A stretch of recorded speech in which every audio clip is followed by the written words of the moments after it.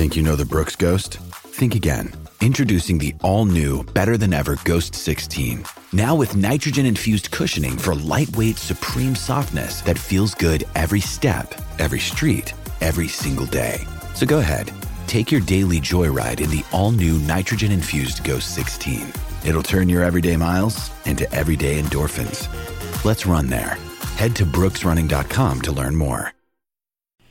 Welcome back. It's Tuesday, September 19th, 2023. Born on this day, well, my mom, that's a big one. Also, in 1926, Lurleen Burns Wallace served as governor of Alabama from 1967 until her death around 16 months later, and also the namesake of the junior college in Andalusia.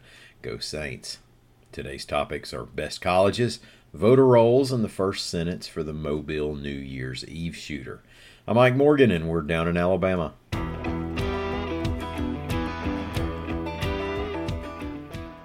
With a tweaked formula, U.S. News & World Report released its annual rankings of best colleges, with Auburn University just a bit higher on the list than it was, reports AL.com's Savannah Tryons-Fernandez.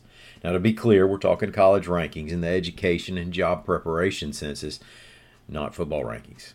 A notable change to the rankings was removal of some criteria, such as alumni giving and high school class standing, to try to weigh the rankings a little more towards social mobility and outcomes for graduates.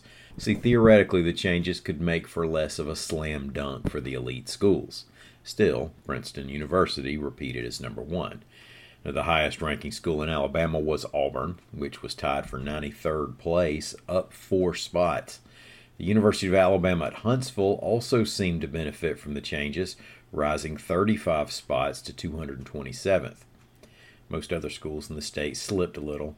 Here are the schools making the top 500. UAB landed at number 142. The University of Alabama at number 170. Samford at number 185. South Florida at number 382. And Alabama State University in a group between 394th and 435th.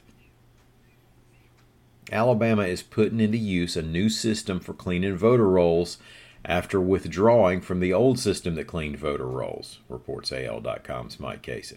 Alabama Secretary of State Wes Allen, a Republican, campaigned on a promise to leave the states sharing voter information through the Electronic Registration Information Center, or ERIC. Several states have turned on ERIC as rumors spread after the 2020 election that it was a left-wing organization funded by George Soros. Allen has claimed there are ties between ERIC and Soros, and once in office, he followed through on removing Alabama from the program. Outgoing Alabama Secretary of State John Merrill, also a Republican, said before the election and has said since that there's no evidence to the conspiracy theories concerning ERIC and that it's worked well for Alabama for years. Regardless, we're moving on to the Alabama Voter Integrity Database, or AVID. Under AVID, there will be 4 ways to identify Alabama voters who have moved out of state or died: through out-of-state driver license acquisitions, the National Change of Address File, voter list sharing with at least 5 other states, and the Social Security Death Index. The man who opened fire at the downtown Mobile New Year's Eve celebration, killing 1 person and injuring 9 others, has been sentenced to prison for 10 years just on gun possession charges, reports AL.com's William Thornton. Now keep in mind, Thomas Earl Thomas Jr. will be tried in Mobile County District Court on charges of intentional murder, first-degree assault, and shooting into occupied and unoccupied buildings and vehicles. The 10-year sentence came from federal court, where he pled guilty to possessing a pistol with an extended magazine and a Glock switch, which converts the pistol into an automatic weapon.